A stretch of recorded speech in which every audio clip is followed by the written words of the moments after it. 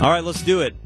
On Fridays, we like to tell you some stories maybe you haven't heard before or haven't heard a lot about. We call the segment... In case you missed it. All right. Los Angeles. Hello.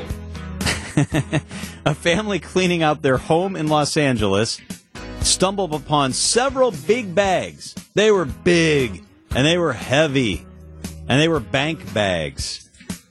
They weighed 5,500 pounds.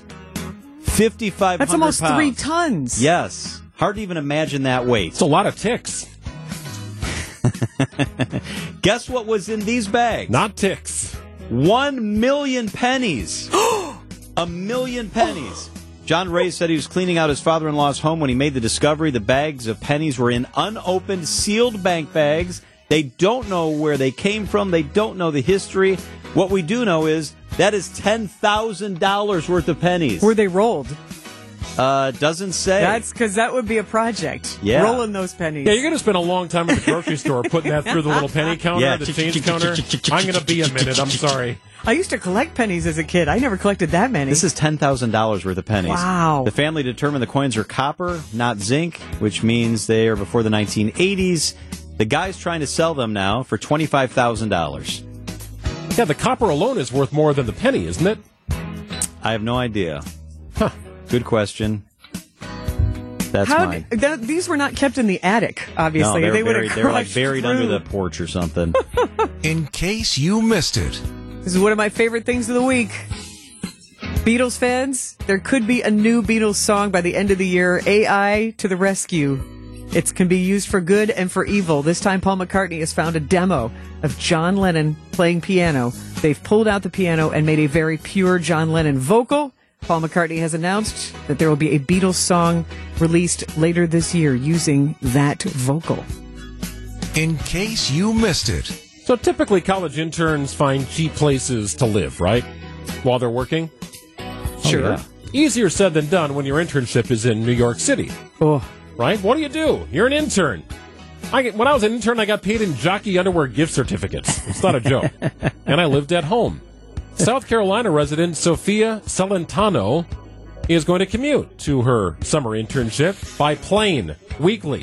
What? She's going to fly from South Carolina, Charleston, to Newark every Wednesday. It's a $100 round-trip flight, commonly. And that, to her, beats $3,400 plus a month in rent. Wow. So the one day she is supposed to be in the office for her marketing internship is Wednesday. So she flies in on Wednesday, flies back Wednesday night.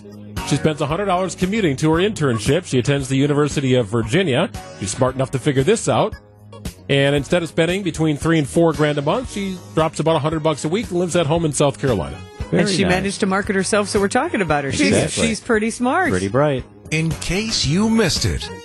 Well, a new portrait of the former Queen Elizabeth II has been discovered. That's right. It was made by the illustrious artiste, the one King Charles III. That's right.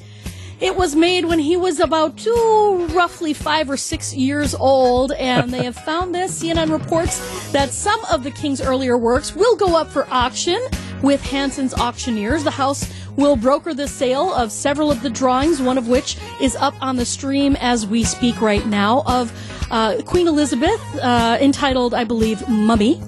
And not mummy like wrapped up mummy as in my mummy, you know what I mean. All right, Hanson's anticipates the final sale price is between $6,500 and $12,700. Rendered, this particular one was rendered when King Charles was 5 or 6 years old. I think that is adorable. It is Fine cute. crayon art. Yes. Thanks, Deb. In case you missed it.